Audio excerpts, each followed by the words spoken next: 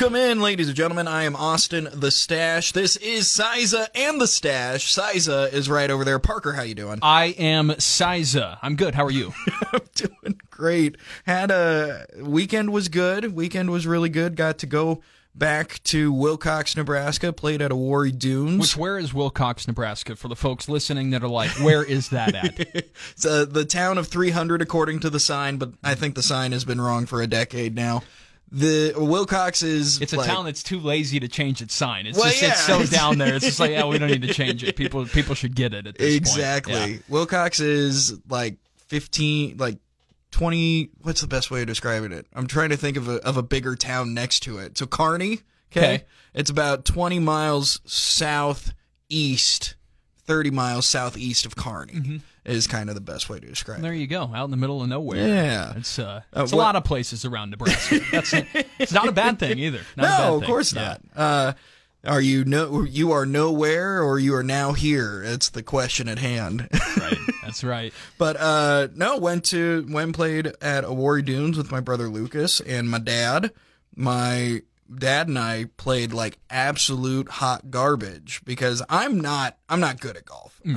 I purely went so that way because coming up on Friday we have the York Chamber golf tournament. You were preparing for that, right? Exactly. That was a total trial run before the big event. Yeah, I just didn't want my first swing to be at because my first swing every year, who knows where it's going, okay? I could pipe a driver 330 yards. I've done it before. I could also hit the guy behind me. Like, that's how bad that how irregular my golf game is. So I played Fig Golf, the blank I'm good, which is F it, we're good. Exactly. Yeah. Which basically means if I hit it out, I went to the best ball and I dropped and it counted as my shot. And we started to put asterisks by holes that I actually played for real. And so one time I hit a 9 and I went, put an asterisk by it, baby. Yeah. That was a real 9. That's it. Yep. So any betters than 9 when you played the real hole? I had a real 5 on a par 3. Okay. Yeah. Double. Yep. Real double bogey. Pretty good. Did I ever win the tee box? No, never did. Yep. Not once. Well, the good news is, we are playing in a chamber golf tournament on Friday. Mm-hmm. This is a pure scramble, so you don't even need you can just go along for the ride, hit the shots. Yep. I'm playing with you, myself, Ellen, I believe one of our Ellen's out. Ellen's out. Okay, Ellen's out. I remembered that she said so that. It's either going to be Gene or Doug. Right. With Joe, our other salesperson. Yes. So and Joe's pretty good. Yeah, I played with Joe at the chamber last year. And Joe's pretty good. Listen, we got you covered, Austin. You just come along for the fun. I'll be drinking right along with you, but hey, we'll be. I don't know. Maybe not neck and neck with you. I don't know. We'll see. But so we're going to beer a hole. Yeah, right? No, I don't think so. I couldn't do that. I have tried that before. Maybe this is just me. And I love drinking and golfing. I have no problem with it. I just cannot do it. I can't. Because I like to play golf and actually try good. Sure. I'm a try hard, right, when it comes to that. So I don't want to, I'll have 2 or 3 around. Yeah. It's your hobby. Yeah. That's the thing that you go do and have fun. And so you want to be good at it. I'm not going to hold that against you. However, the drunkest I've ever been was at a golf tournament in Bertrand. It was the members tournament. And I think so we counted up my total beers and we played 19 holes because we had a playoff for money, I guess. Okay. Yeah. I don't remember that. I had 36 beers. So I did 2 beers a hole for all 18 holes. Man. And I have never been drunker in my entire life. The funniest thing, apparently when I drink and get that drunk, I don't normally have a filter, but even more so, the funniest thing ever is we're playing with these guys in the playoff that we've never met before, right? We're having a good time. I don't remember this, but the guy puts a red ball down on the tee, and I out loud go, and I am 3 sheets to the wind. I'm falling over. My youngest brother Eli, who was a freshman in high school at the time, is holding me up. I go, You got a red ball? Or are you a pussy? Yeah. Just like letting it fly, and oh gosh, I was like tugging. Eli was holding me up on the green, right? And I'd watch, and a guy would hit it, and I'd tug on one of his ears and go, "He's missing this way."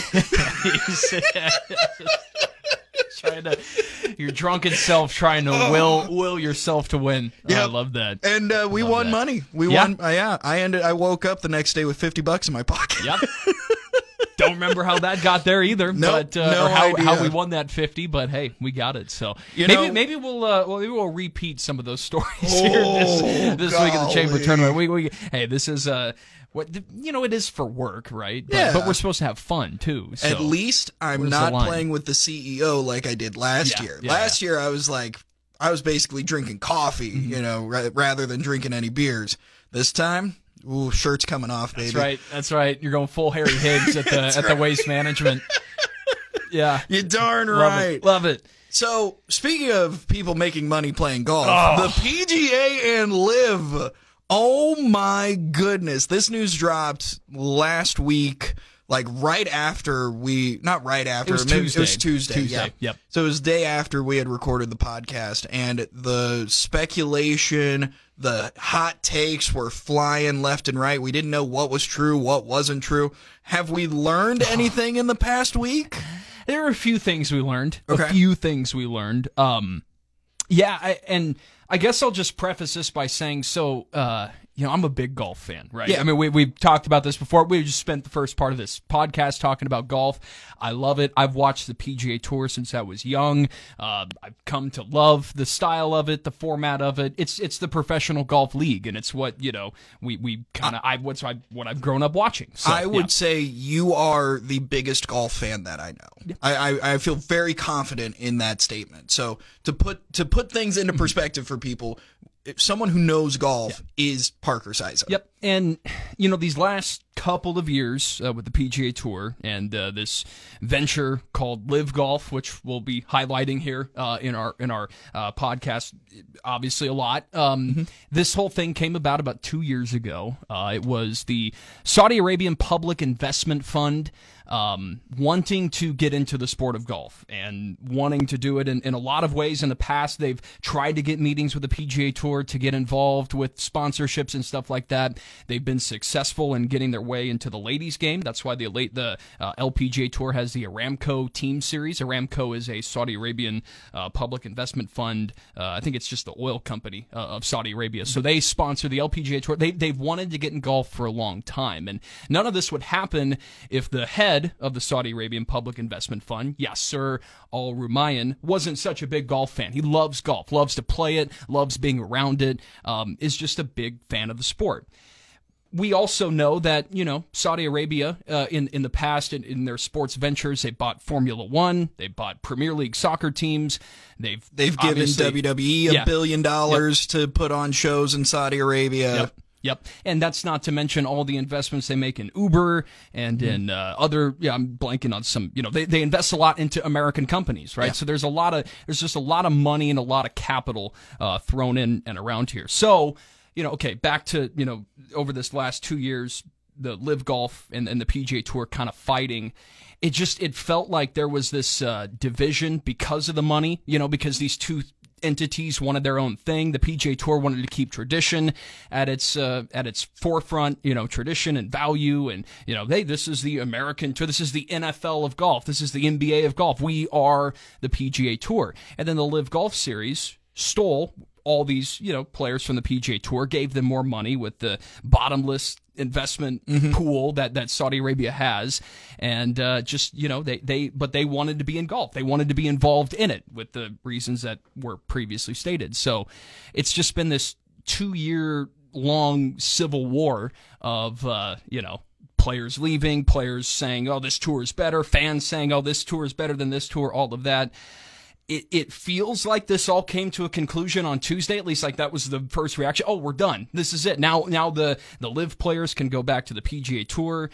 Hey, we're done with this. But there's still, I think, a lot to be into this. There's a lot to be decided. Whether the Department of Justice does investigations into it. Austin, there is breaking news on that front. The Senate the U.S. Senate actually is announcing they are investigating this whole accusation, merger, partnership. See, nobody even knows what to call it. But there's so many avenues. I just kind of gave you my little background outset of it. Where do we go? Where do you want to go from here? I have so many questions, and the first of which is this a merger? It is. Oh no! Is this a merger? PGA and LIV, are they now one entity, and who owns the entity? Yeah. See, so what now you have the PGA Tour, you have the DP World Tour, which is essentially the European Tour, and you have the Saudi Arabian Public Investment Fund, which founded LIV, but we're going to call it the Public Investment Fund, the PIF, as they call it. So the PGA, the Euro DP Tour, and the PIF, all kind of collaborating. I don't even know if you call it a merger, because a merger is two companies that kind of put the capital together, have a new owner, effectively. But when we're talking about the Saudi Arabian money, I mean, and they're billions and billions. I mean, $750 billion is what this PIF is worth. Like that is an infinite, much really more is. than what the PGA Tour can put together. So it almost feels like the PIF bought the PGA Tour, but the PGA Tour and they essentially out of this partnership said that's what's going to happen. Like, they're going to put some investment into the tour,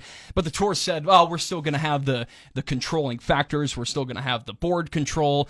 Jay Monahan, the PGA Tour commissioner, is still going to be the head of all of it. So that's what it sounds like on the outset. Now, we'll see whether any of that comes to fruition, but next question is, where do the guys that went to LIV, where does their money, like, what happens to their LIV contracts? And then also, for the guys that didn't go to LIV, isn't this a big slap in the face? Well, it's a slap in the face for a couple of things for the guys on the tour. So the PGA Tour guys, they're sitting here with their elevated purses that they've got over the last few years. Winning a PGA tournament is a lot more money than it was 2 years ago, a lot more money than it was, 2 or 3 years ago. So, and now there's a stipend for guys who travel and don't make the cut. Right. Not for everybody, I don't think, but for a majority of players. There have been definite advancements in that front, but, So now, okay, let's take a guy named Xander Schauffele, right? Yeah. He's a top 10 player in the world. He was rumored to be going to LIV last year. He could have got, I'm just going to throw out a number, $75 million. He's probably, maybe would be worth a little bit more than that, but, that's a $75 million guaranteed money that you get when you sign these contracts. That guys like Brooks Koepka did that. He won a major recently. He signed a deal. I don't know how much it was worth, but he was probably over $100 million. He's going to see all of that money. So that is the interesting part of this, is the Xander Schauffele, who could have got the example $75 million, or the John Rahm, who would have got into the $200-300 millions of dollars. Well, because Tiger Woods and a couple other guys were rumored of $700 million, $800 million, close to $1 billion.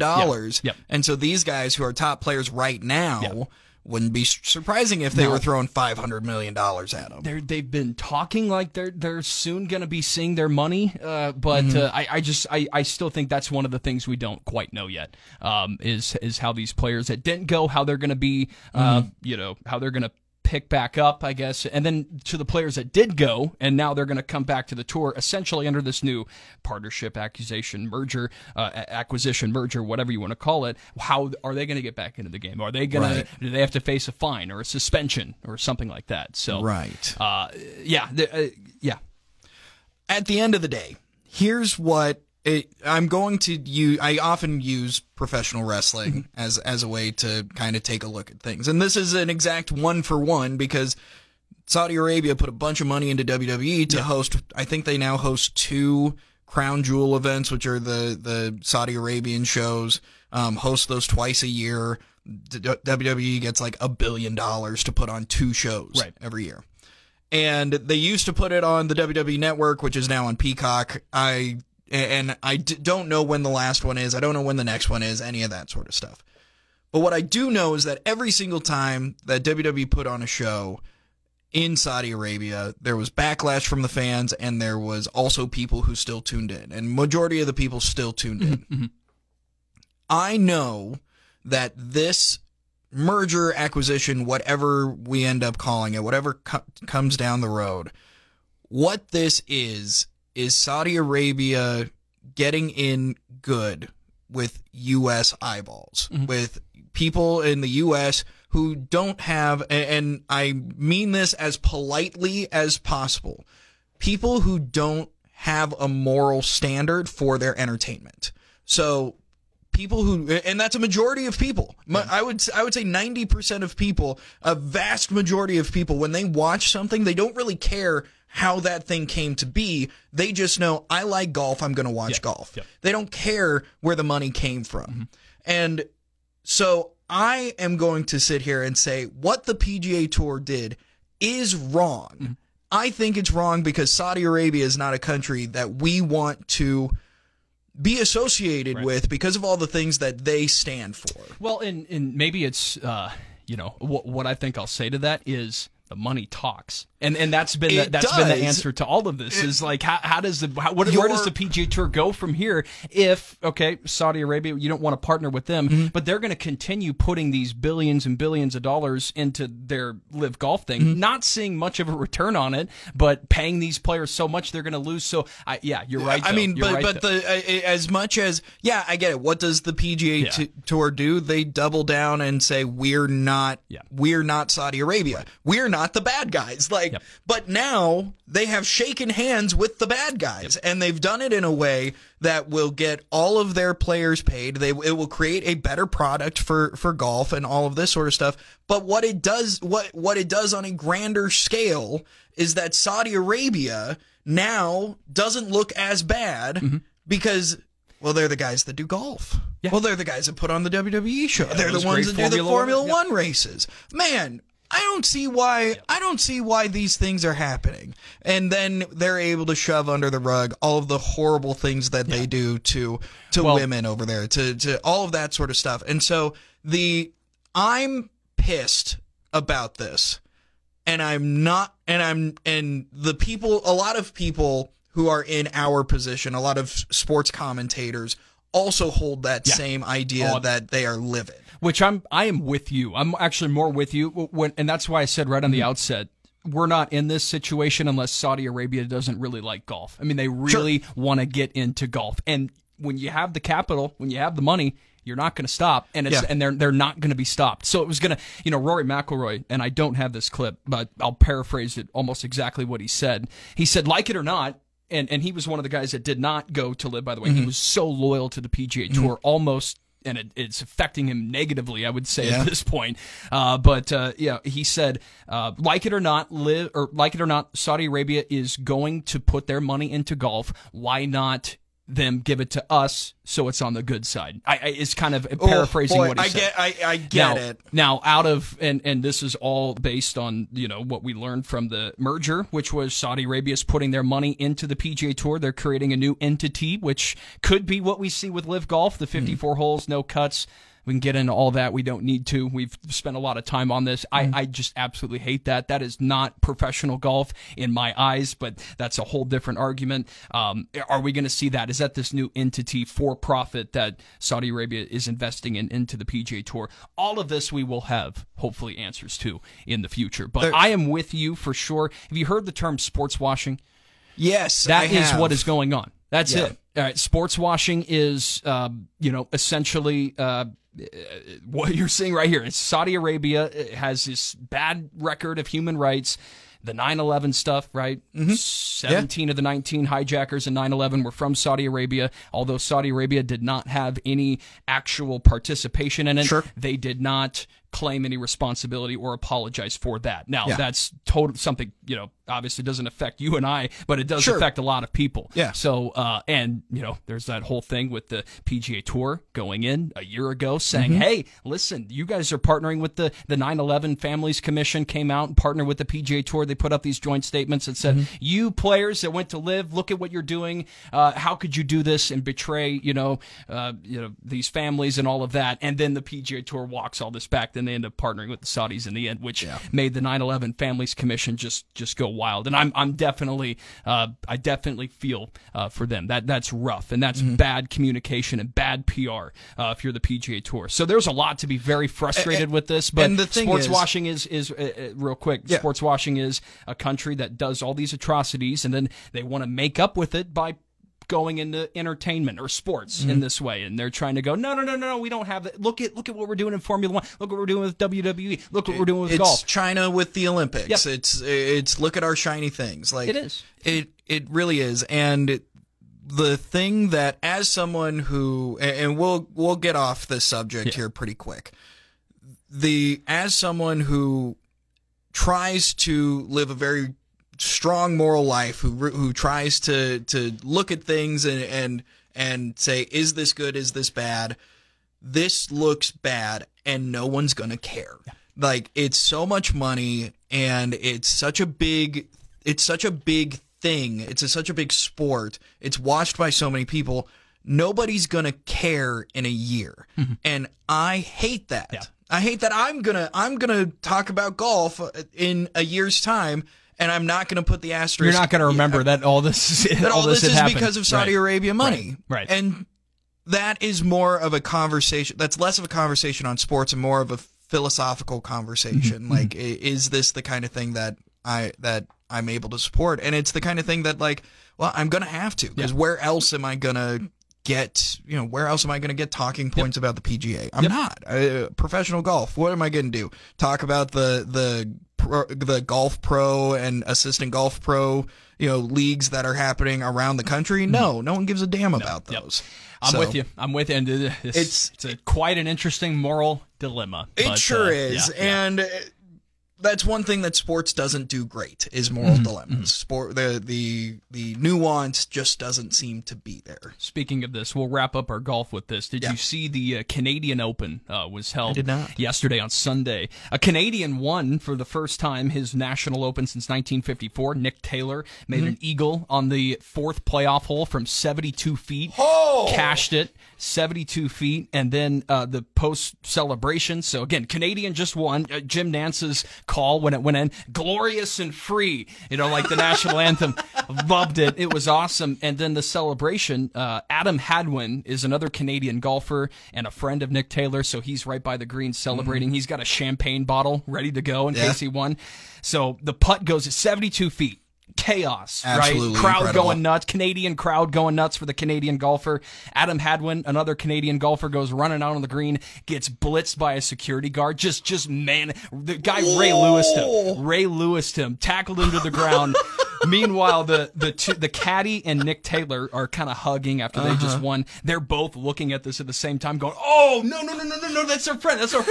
And the security guard and Adam Hadwin just share like a little pat on the shoulder, all that. Like, sorry, man, I didn't know who you were. He's just doing his job. Just saw a wild man running out with a champagne bottle. So that was fun this week. Wild. I love that. I got to show you the video. And that not yet brought to you by Saudi money, but soon. Yeah. Anyway, soon to be Saudi backed RBC Canadian Open.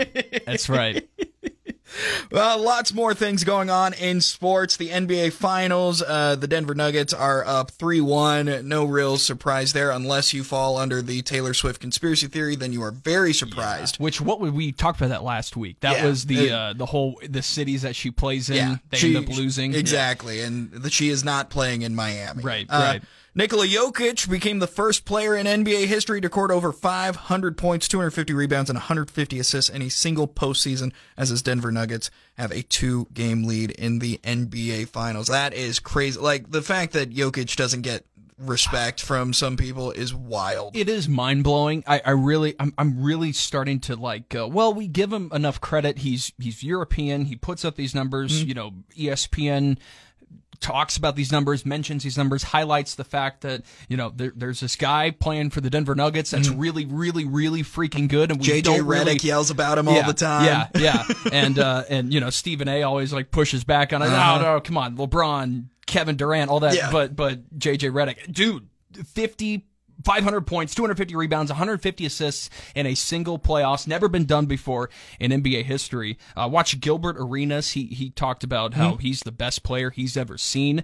Dirk Nowitzki, obviously kind of the first great European player, sort of said the same similar amount of things. I mean, this guy can do everything. There was a video of Lil Wayne, the rapper Lil Wayne. he's walking. He was at the Miami and Denver game in Miami. He's walking off the court and he's talking to Jalen Rose, one of the ESPN guys, and all Lil Wayne, you can't hear because it's just a phone conversation of them right next to each other. And Lil Wayne goes, "Dude, I ain't ever seen anything like this in my like." He's just I don't even know if we're talking about Jokic in the accurate light, because I just think he's doing something that none of us in basketball have really seen before, and I don't know if people really know how to react to it yet. And maybe you just need a couple of years. Maybe he needs to continue doing this. They're gonna win the fun. I mean, they're up 3-1. They've got a home game tonight. They can clinch it. Could win in 5. If not, they'll probably win the next game in Miami, or take another game 7 at home. I'd be shocked if they don't. But how many more does he win? What kind of more seasons does he put along? Then maybe we can start to appreciate it. But I don't know. The way that people disrespect Tim Duncan is the same way that Nikola Jokic is getting disrespected, because he's not this freak of nature athlete. He's 7 feet tall. He's monster wingspan. Like, he's just not flashy, but he puts up all the numbers. He does everything that you want him to do. He's a great team leader. He does everything. He is today's Tim Duncan. And the fact that people aren't going to put the respect on his name, and probably never will until we have like robots saying these are the best players in NBA history, Tim Duncan and Nikola Jokic. Yeah. Like, that's what's going to happen. We need something that doesn't have eyes to tell us this is what actually was the best in the NBA. Yeah. While I don't disagree, he's the Tim Duncan. Maybe it's those labels that we should no, he's the Nikola Jokic of the NBA. Sure. like just going back to that. I'm not disagreeing, but I'm just saying like I wonder if those comparisons kind of hurt players like this. I don't know. But I don't know. I'm sure he'll cry. I'm sure he'll cry into his bank account about it. Yeah, for sure. For sure. And I just love that the guy is so carefree just about life and the game of basketball in general. It's just refreshing to see. Yeah. I love it. Nikola Jokic, big fan. Yep. Okay, now we got to talk about this baby Gronk stuff. We got to talk about it because Nebraska, proud Nebraskan Will Did Nebraska Compton, offer him? No. Oh, okay. No. I thought you meant Nebraska sent the offer to baby Gronk out there. Okay. That would be the least Matt Rule thing I would have ever heard. We should fire Matt Rule now. Oh, if he ever did that. If Matt Rule offers... Okay. I'm going to put it out here right now. If Matt Rule offers baby Gronk a full ride scholarship, because he can't offer him anything until he's in 7th grade. Right. If he offers this kid a scholarship in 7th grade, I will lose my freaking mind, and I will end the Matt Rule era my freaking self. I'm kind of with you there, too. Yeah. So we should tell people a little bit about what this is. This is baby Gronk, right? He's a 10-year-old from New Jersey. Is that right? I think it's it's the Northeast. Yeah, and his real name is Madden San Miguel. And the heck of a name, by the way. Madden. Come on now. Makes me even... listen. Okay. So, baby Gronk's dad did an interview with The Athletic. And it was posted by the New York Times. The Athletic tweeted it out and all this sort of stuff. And in the interview, he talks a lot. Well, here's what I'll do. He has gotten into a feud. Baby Gronk's dad has gotten into a feud with Will Compton. That's what I was teasing up. And this is the video that he put out to come back at Will, who has really just put this guy through the washer. This guy is he is just run him crazy. And it's a guy too who just wants his son to get this notoriety and publicity. Wants his kid to go viral. At the end of the day, that's what this is about. So we'll discuss. We'll get into it. So this is it's a little bit of a long clip, but stay with me on this. It's not about sports. It's not about football. It does not last forever. You do content. You get paid off the internet. That's all we're doing. It's a new day. It's a new generation. Do you see how all these kids are nowadays? On their iPads, on their phones all day. Be a kid. He is a kid. But at the same time, he does a little workout. We're not outside no more because we can't trust nobody no more.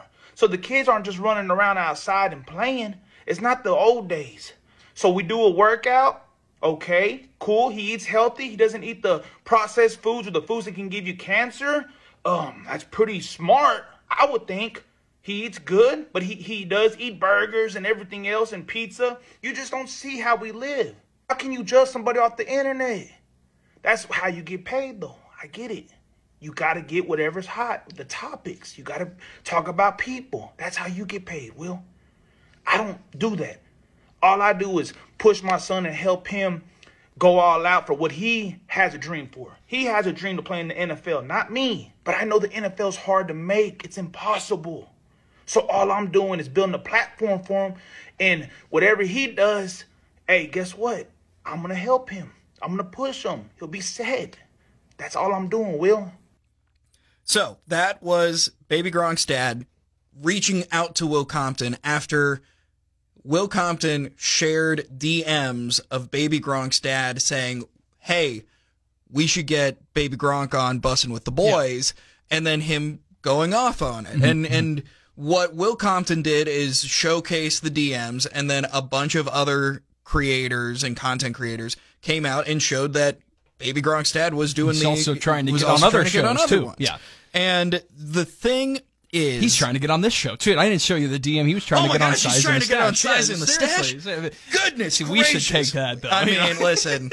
Come on, that'd be a good interview. It would be something. Hey, listen, Baby Gronk's dad, if you want to get to Will Compton, you have to go through us. Yeah, that's right. That's right.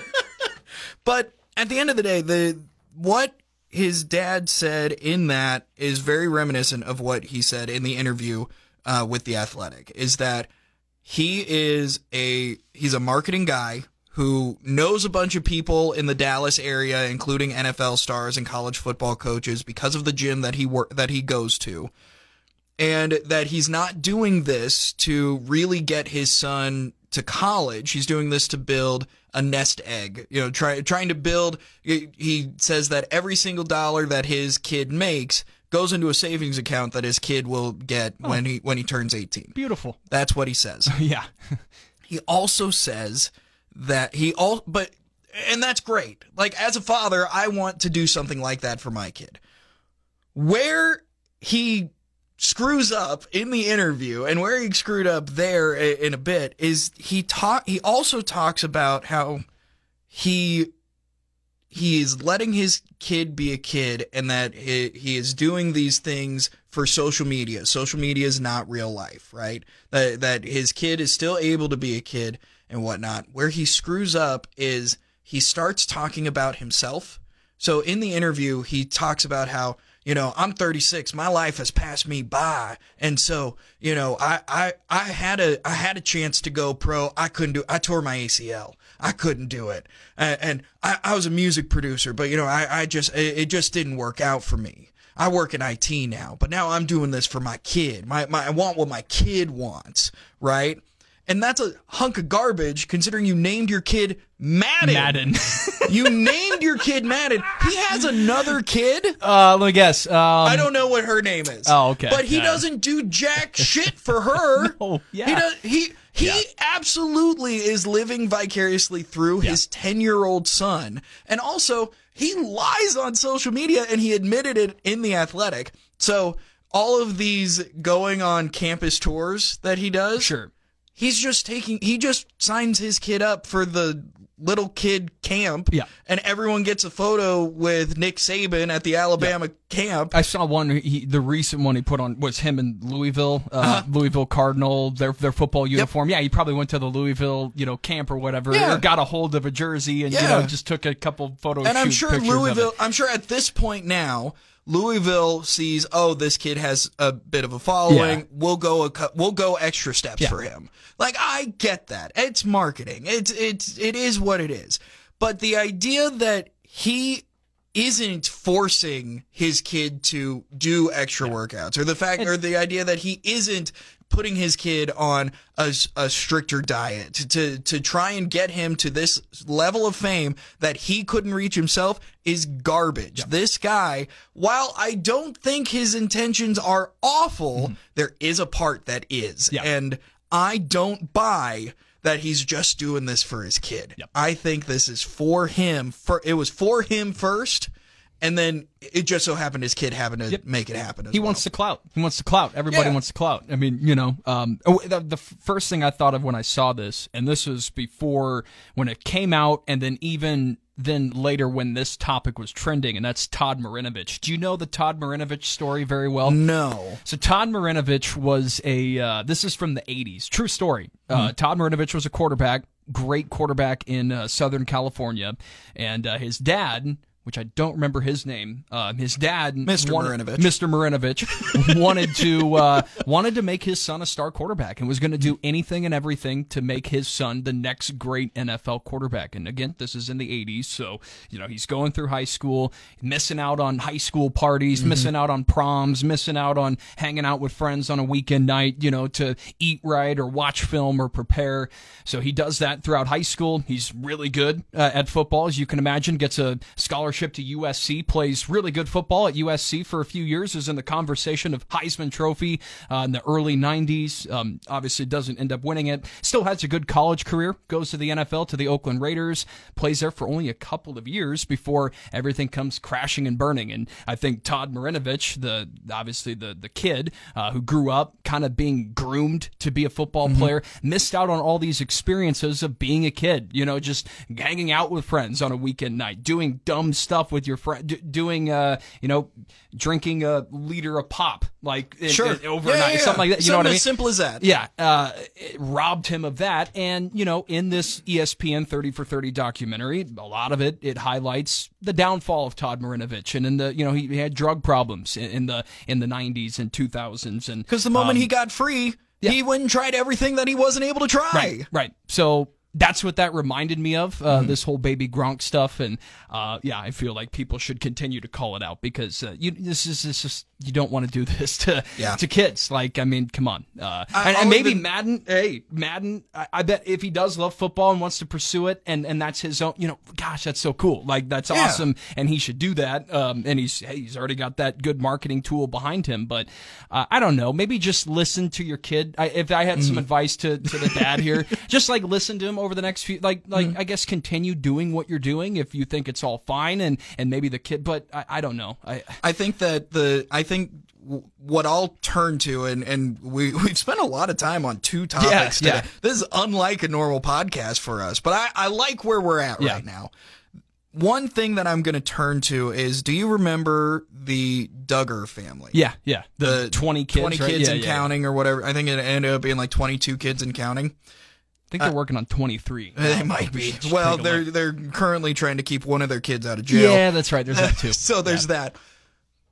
Whenever a TV show is surrounded with kids, or they're making kids famous, whether that's Disney, whether that's the Duggar family, these YouTube families that put their kids front and center, what we have seen in interviews down the road is that these kids hated it, and these kids resent it, and these kids end up really resenting their parents for these sort of things that they were put through. And so no matter how much he claims that this is for his kid, he's not listening to the many times where kids have come out and say, no, I hated the way that I grew up. I mean, there's a whole famous kids and all of that. I mean, there's a whole whole thing to that too. So I hope that Madden,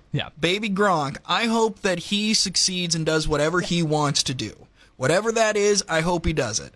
I hope his dad shuts his mouth. Yep. That's a good way to put it. We'll put it at that. Yeah. Hope his dad shuts his mouth and lets his kid do the thing. Has Gronk commented on this? Does Gronk care that they're using his name in what would Rob Gronkowski say about this? I'm going to do a quick Google. Yeah. But fact check. Is baby Gronk related to Rob Gronkowski? No, Stop well, it. we knew that. Yeah. Interview with baby Gronk's dad. Footballscoop.com did an interview with baby Gronk's dad.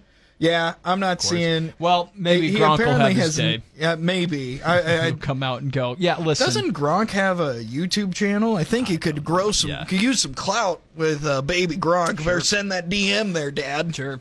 Yep. Goodness. There was some Zion baby mama drama.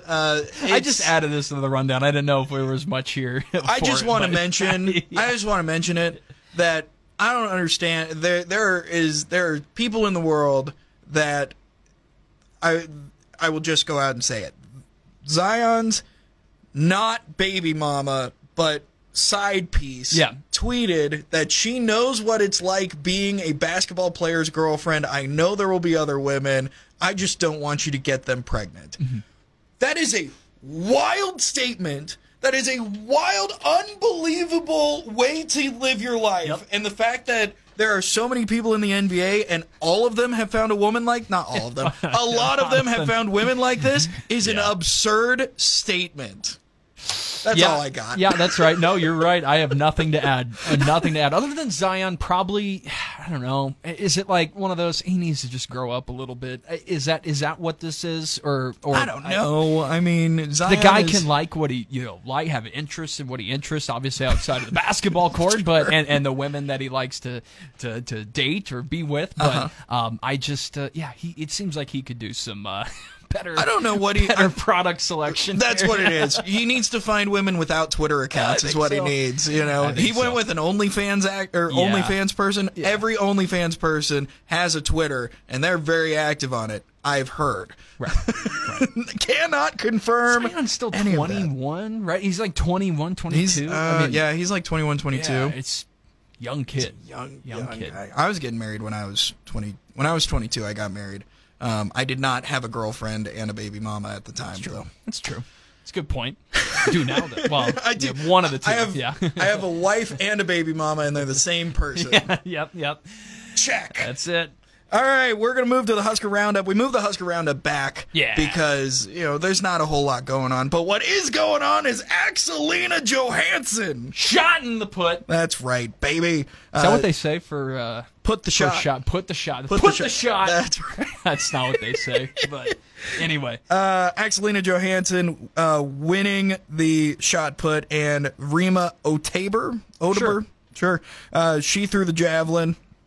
National champions there. Fourth place finish for Maddie Harris in the javelin. Big stuff there. How did the men's team do? Men's team, I think they finished 17th. Their best finish since 2016 too at the Outdoor Track and Field Nationals. But Not bad. Top 10 there for the women and some national champions. Always nice to say that if you're a Nebraska sport. I do have one comment about the track and field stuff. Mm-hmm. So when I went home on Friday, back to my parents' house, they were watching the Outdoor Track and Field National Championships.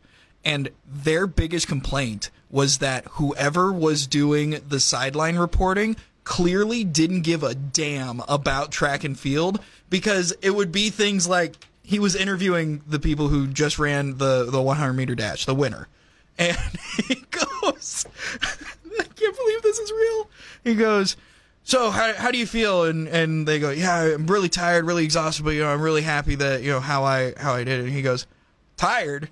It was like 11 seconds. That doesn't really count. I need to find this audio because some of them are bad. Dude, you just ran 11 seconds. What do you mean you're tired? What do you mean you're tired? Oh, that's good. That's good. So, my parents had a big complaint about that. Yeah. So, Nebraska football news there. They are adding a legacy player. Yeah. Legacy players saw this over the weekend. So Camden Cook committed to Nebraska. He's a punter. His dad is a former Baltimore Raven. Sam Cook, probably one of the greatest punters in NFL history, coming to Nebraska. I thought this was an interesting story because, Austin, this now means that you have three other sort of legacy commits to the Huskers, meaning that their dads played here. So you have Keelan Smith. His dad, Neil Smith, played for Nebraska in the 90s. Keelan committed I think last week. And then Mario Buford committed over the weekend. His brother, Marcus Buford, used to play for Nebraska. And then Ian Flint, his dad, Darren Flint, played track, was on the track and field team. Fantastic athlete back in the 1980s, but you have Ian Flint also committing to Nebraska as a tight end, and I think this is cool. I love it. Yeah. Maybe it's like part of a Matt Rule thing that he wants to put an emphasis on this. Not saying that you have to get 4 or 5 guys whose dads played here before every class, but heck, if they're out there, might as well. We'll try and grab them. So I don't know. It's just something that I just thought was interesting. It's a nice little nostalgia piece, and I'm never going to be upset about getting the nostalgia drug pumped into me. Right. And finally, Will Bolt. He's got some staff moving around. Who left? Who's in? What do we know? So they got Jeff Christie. That he's gone. He was bye, Jeff. Yep, he was the pitchers and catchers coach. Played at Nebraska with Will Bolt back in the day, and I think was a assistant coach at Texas A&M before he came here to Nebraska. But they fired him, or mutually parted ways. However that worked out. Either way, they are replacing him with Rob Childress, who was a non-paid assistant on Nebraska last year. But Rob Childress is a former Texas A&M head coach. Took them to the College World Series. Whoa. Hold on. Time out. Yeah. He was an unpaid assistant last year after taking a team to the College World Series as a head coach. He was fired from that Texas A&M job. This is probably 2 years ago. He was fired from A&M and then was not and it maybe could be paid. He's not an official assistant coach. He was not an official assistant coach. Similarly to you have like analysts in football where those analysts are not part of I think they're paid, but they're not part of the staff. If that makes any sense. So sure. He wasn't. Rob Childress was not in the dugout during games. What did he do to fall from grace to get unpaid? He got fired. Maybe I shouldn't have said unpaid. I don't know if he's unpaid. I just know he's not an official assistant. Yeah, that makes sense. I think Will Bolt had his staff of he had Jeff Christie. He had another one too. I don't have the name, but so he had 2, and then they're hiring another one, which we'll talk about in a second. Yeah. But and when Rob Childress got let go, maybe Will Bolt said, "Hey, we want to keep this guy around in the program. Obviously, really good coach. Led a team to a College World Series. Get him in the program somehow," and then that's how he ended up at Nebraska. But I don't know why he was fired at Texas A&M. I cannot answer that. While you talk about the next guy, I will do a little Google just to see. And then the next guy they hired is Mike Sirianni from Wichita State, and he is regarded as one of the best recruiters in the game, according to publications and what people say about him. So 2 new guys with the Nebraska assistant coaching staff, Rob Childress and Mike Sirianni with Will Bolt there. And they've got a big season in front of them, Austin, I would say. Next year, it's kind of put up or shut up for Will Bolt. They're going to be losing some players, but they got to figure something out because we don't gotta be contending for Big Ten titles. I think that's the bare minimum at this point. When you contend for Big Ten titles, then you're in the NCAA tournament. Nebraska got close. They made it to the semifinals this year of the Big Ten tournament. Didn't make the NCAA tournament, so I think that's got to be at the forefront. Got to see some postseason success. I would say so. Here's what I found out about Rob Childress from Gig'em 24/7. Gig'em. I hate that so Gig'em much. Aggies. Oh, hate it. After 16 years at the helm of the Texas A&M baseball program, Rob Childress' time in Aggieland has come to an end. Basically, his contract ran out, and they said, "We don't really want you back." Yep. There was really nothing else. There wasn't like a scandal. Yep. There wasn't, which is weird for someone to have that much success. I mean, I guess Texas A&M hasn't been in it his last few years, so that makes sense. It was just a change of voice. Yeah, and he had been good. You said 16 years. The last few years probably don't see the success, so he gets let go there, and or they mutually part ways. And then I know he ended up at Nebraska at some point right after he was let go, and it was not an actual in the dugout assistant coach, but now it turns out he's going to be that. So there you go. We'll see how that works out for them. Yes, we will. Our final segment is going to be a combination of the For You finds and our Mount Rushmore, because I found on my For You page the Billboard 100 Best Disney-verse songs. Okay. So this includes like roller coaster rides. It includes Disney Channel TV shows. It includes movies, all that sort of stuff. And I have some problems with this list because it leaves out so many great songs, and it includes songs that are garbage. Okay. Do you want to go through like the top? Tell me what this Billboard article had in it. So the Billboard article, first and foremost, it had 100 points, and each song had this is why it's great. This is the emotional thing that is tied with it, all that sort of stuff. The research was done. Yeah. Sure, yeah. Whatever. Let me give you the top 10. The top 10 for the Billboard 100 Best Disney Songs of All Time. Breaking Free from High School Musical. The big song at the end. See, because when I think of High School Musical, I think of a Disney movie. No, I don't. That's not what I think of. Like, I didn't know you could count that. I thought Disney movies were like, the cartoons, it's including that's a Disney song. It is a Disney song. It counts. Soarin', flying, something like that. Yeah, you may hear that later. Okay, go on. Number 9, A Spoonful of Sugar by Mary Poppins. Okay, I could see that. I didn't know Mary Poppins was a Disney movie until right now. I did not know. I thought it was. But, okay. So, that's number 9. The Climb from the Hannah Montana the movie. Okay. Unbelievably Number good song. 8? Very good song, but yeah. Number 8? See, yeah. Unfreaking believable. Number 7, The Mickey Mouse March from the Mickey Mouse Club in 1955. So that's just the Who's the Leader of the Club that's made for you and me? That's MICKEYMO. That's it? That's all that one is? Oh, my goodness. That's the 7th best song? You're telling me that they only got... You're telling me that the Goofy Movie songs Eye to Eye and Stand Out aren't better than that? Get out of here. Yeah, I agree. Okay? I agree. Number 6, A Whole New World. Okay. From Aladdin. Sure. Honestly, probably could have gone higher. James Ingram, Patty Austin, right? I think did the... Yeah, there you go. They did the radio version. Right. Which I always thought that the radio versions were worse than the... Like, I never liked the radio versions, personally. Number 5, When You Wish Upon a Star from Pinocchio in 1940. Again... That's a legacy pick right there. It's a legacy pick, but who... Like, just because it's a legacy pick doesn't mean it deserves to be number freaking 5. That's not on your playlist, I'm guessing, Absolutely on your drive home. Not. Yeah. Number 4, from Beauty and the Beast, Be Our Guest. I don't know that one. It's the only one I haven't known yet. You son of a gun. I don't know that one. I have not seen... I don't even think I've seen Beauty and the Beast. And it's number 4. I think that one's well placed. Yeah. I'm fine with that one. Number 3, I Want to Shoot Myself. It's a Small World After All from The Ride. Yeah. It's a Small World. It's a small world after all. It was. I thought there's never on a movie, right? That's just it on a movie? roller coaster.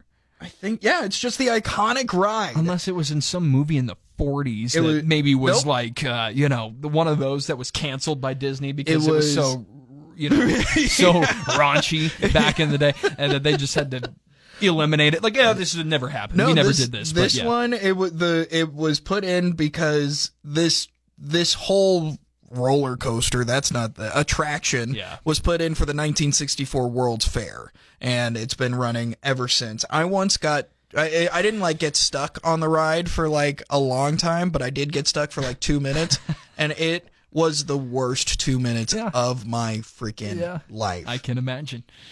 Number 2, from Frozen, Let It Go. No problems with that one. That one's accurately ranked. I would say that one is pretty accurate. It's a top 10. Yeah. I don't know if it's top 2. I mean, I'll give that one to them. I get it. It was a major hit. Yeah. Number 1. Any guesses on number 1? By Adele Dazeem. You remember the whole John Travolta thing at the Oscars? Yes. Yeah. Introducing. I think he was giving out the winner for Best Original Song. Idina Menzel, I think is her actual name, who wrote that song. He goes, the winner of the Oscar is Adele Dazeem. And it's just no, that's try not it. again. That's what I thought of when I thought of it. So, any guesses for number 1? Any guesses from what movie it is? It's from a movie. It's got to be Circle of Life by The Lion King, right? It is not. Part of Your World from The Little Mermaid. Okay.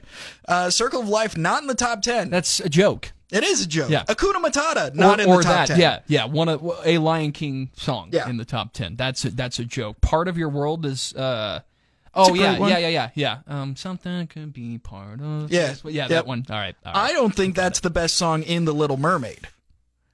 and the fact that it's number one is wild. Okay, so we are going to. What's the one? Isn't there a one with the crab? Doesn't he do like a song and dance? Under the Sea. Yeah, that's it. That's the best song, Under right? the Sea. Yeah, there you go. That's a great one. I mean, is that what you were thinking? It's not of? what I was thinking of. Okay. Just you wait, brother. All right. So all right. we have our Mount Rushmore of Disney songs. Parker, do you want to lead us off? Yeah, sure. I'm worried that we're gonna have some crossover, but we'll see. We'll see.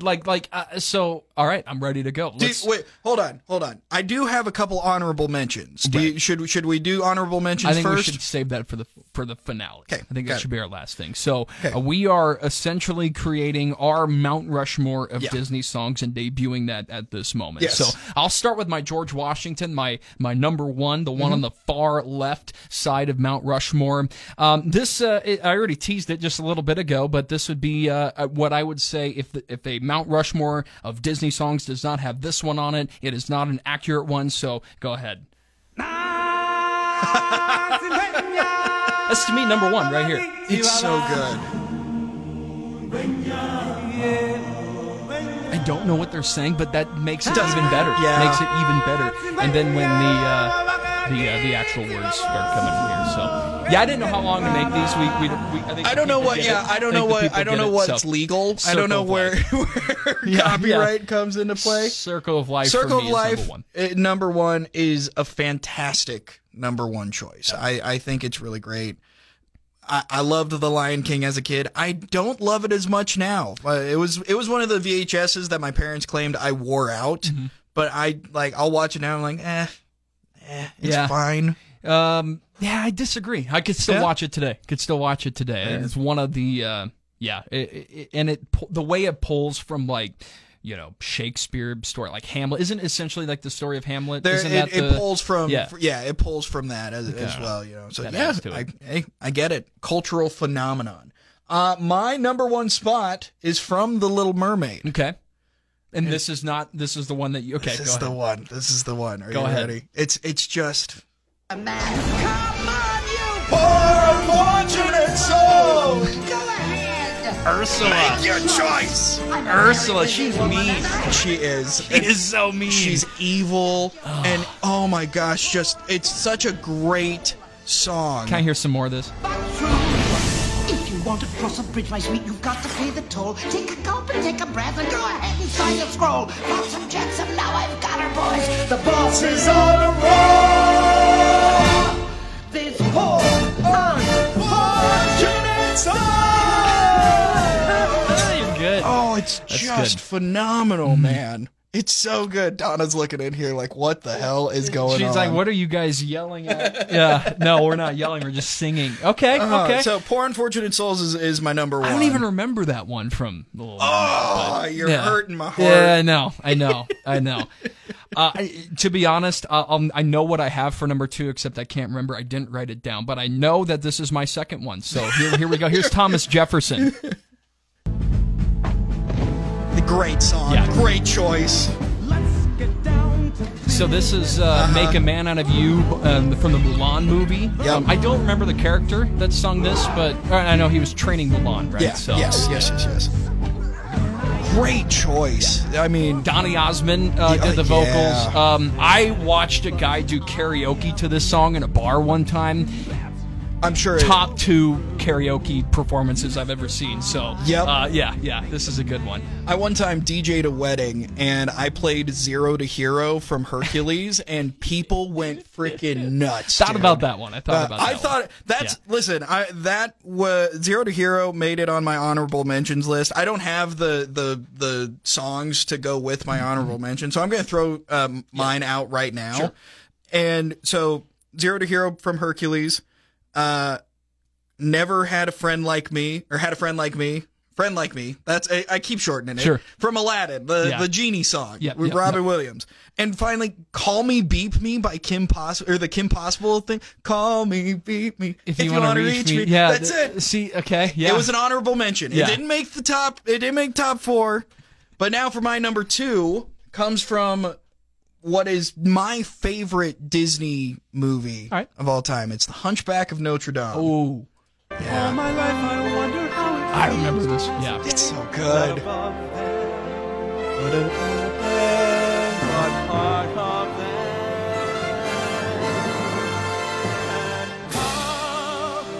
It's just gorgeous, man. Now, it's the Hunchback of Notre Dame. You know that, right? Not Notre Dame. Not Hunchback of Notre Dame. I tell you what, Notre Dame is where they play football. Notre Dame is where the Hunchback rings the bells, baby. Yeah. Yeah, that's a good one. Haven't seen that one in a while, too. So it's one that I my son isn't old enough to have, like, screen time. We don't put him in front of a TV or anything like that, but there are many times where I will, like, put up a barrier so he can't see the TV, and I'll put Hunchback of Notre Dame on so that we can jam out and all that sort of stuff. There you go. Love it, love it. All right, number 3, Parker Cyza. Number 3, how could we have a Disney best Mount Rushmore of songs without Phil Collins? You're so right. This is from the Brother Bear movie. Oh, it's not the Tarzan. Nope. Whoa. Nope, not even Tarzan. This is, I think, the best Phil Collins Disney song that he's got. So, this is called On My Way. Again, from the Brother Bear movie. Joaquin Phoenix, I know, is in that. Great movie. Often forgotten. Yep. Dude. This is my Abe Lincoln, you know. Yeah, this is the Abe Lincoln on my Mount Rushmore. Makes sense. So, and you know, what Tarzan, they have, I'm trying to think of the Tarzan one. You'll Be in My Heart. Yeah, You'll Be in My Heart. Is the big one. That's a great one. On My Way, man. How can you not be in a bad mood once you listen to this song? Absolutely. So, it's just so good. There you go. Great poll, man. Not one that, like, it didn't even pop up in my mind, but that is such a good song. Great choice. My number 3. Yes. Is one that has already been talked about. Okay. It is number 10 on Billboard's list. It's Breaking Free from High School Musical. Zac Efron, Vanessa Hudgens.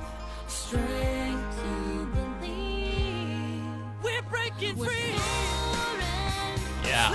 I mean, come on. That's right. It's a good one. It's a good one. And it hit, like... I was in 6th grade when High School Musical came out, which is the perfect time to, like, really get into High School Musical. And so I remember I had a paper route, okay? I had a paper route, and I had an MP3 player, and I would play the High School Musical soundtrack on the MP3 player almost daily. Nice. Because it was just, those were the songs that I absolutely loved. And so, I mean, it deserves a spot for me in my Mount Rushmore. There you go. If I were to pick one, I remember the get your head in the game. That, you gotta get that doesn't surprise me in the slightest. That would have been mine. That would have been mine. Shocker. The sports one for Parker Cyza, I'm shocked. I would have never guessed. Yeah. I remember not. Because my sisters were so into High School Musical, I think I just got pushed away from it when it was on. So I was never like this is the greatest thing ever. I remember watching it. It was like, oh, yeah, cool. Like, you know, I don't know. It was as, like, 6th grade was right when I really started to fall in love with, like, theater. Yeah. And so, because I would go on, like, when I was in high school, I did theater. I was in one acts. I ended up being in musicals and all that sort of stuff. 6th grade was really when that, like, love kicked in and love for musicals kicked in. So, like, Little Austin was all about it. All in on it. Love it. Love it. All right. Number 4. Yeah, my number 4. Let's go to the Hawaiian Islands for this one. Great. Yes. Yes. Lilo and Stitch. This is the opening song, right? Like, right when the movie starts. Hawaiian roller coaster ride. That's right.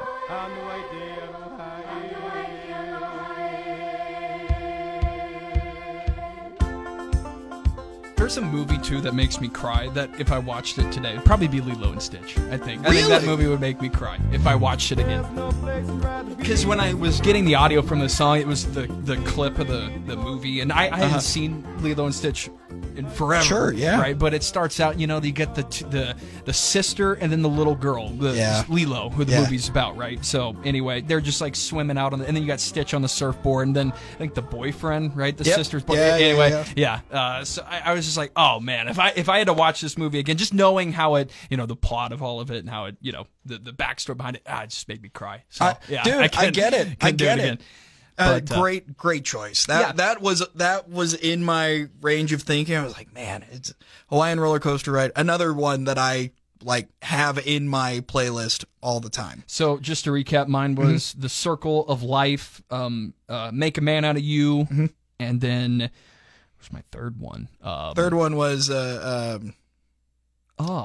goodness, folks, we just from talked Little about Bear. It. Yeah, or yeah. Not Little on Bear, my way, Big Bear, Brother Bear, Big Bear, Big Bear, Little Bear, Brother Bear. And then so the Phil Collins, the Donny Osmond, the Circle of Life, and then that one right there, which was Lilo and Stitch. So, great Mount Rushmore. Yeah, great Mount Rushmore. I'll take it. Very different from mine. My number 4 is from Hercules, and it's the inspirational.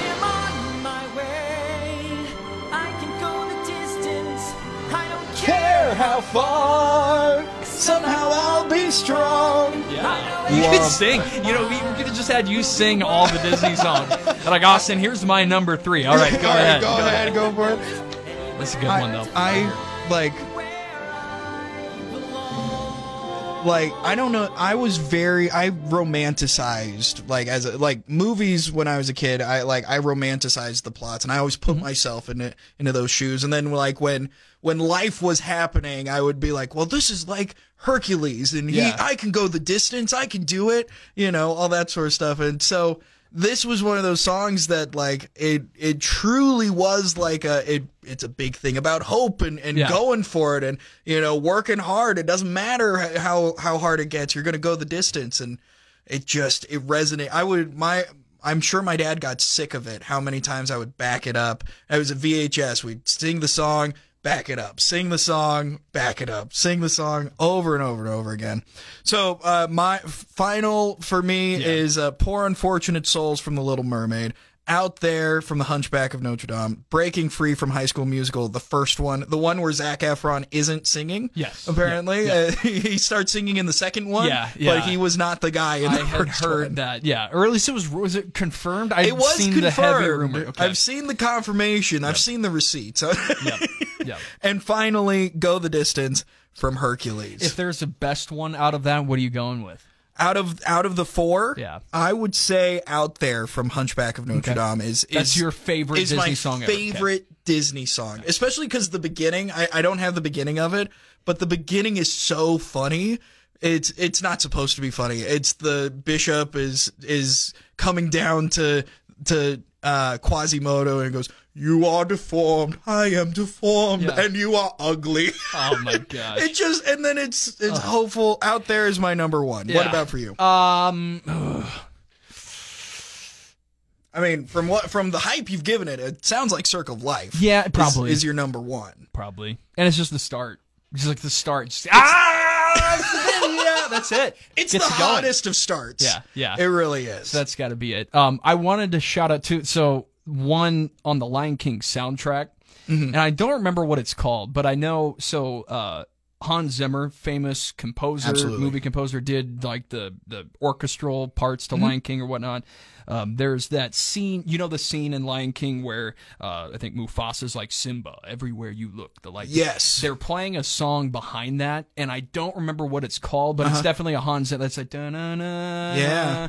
Da-na-na-na. It sounds like that. Yeah. So I was going to put that one on, but I couldn't find what it was called. I couldn't find anything on it. And I didn't want to include the movie clip with it. So I would have had that one probably in the honorable mention. That's but I don't know. I don't even know if there's a title to it. I just think that's just the score of the movie at the time. It's probably titled Simba. Everywhere you look, everywhere the light touches is yours. What about over there? Yeah, what about that? What about that? Nope. We don't go over there. that is everywhere but that is there. hyena territory, Simba. Yeah.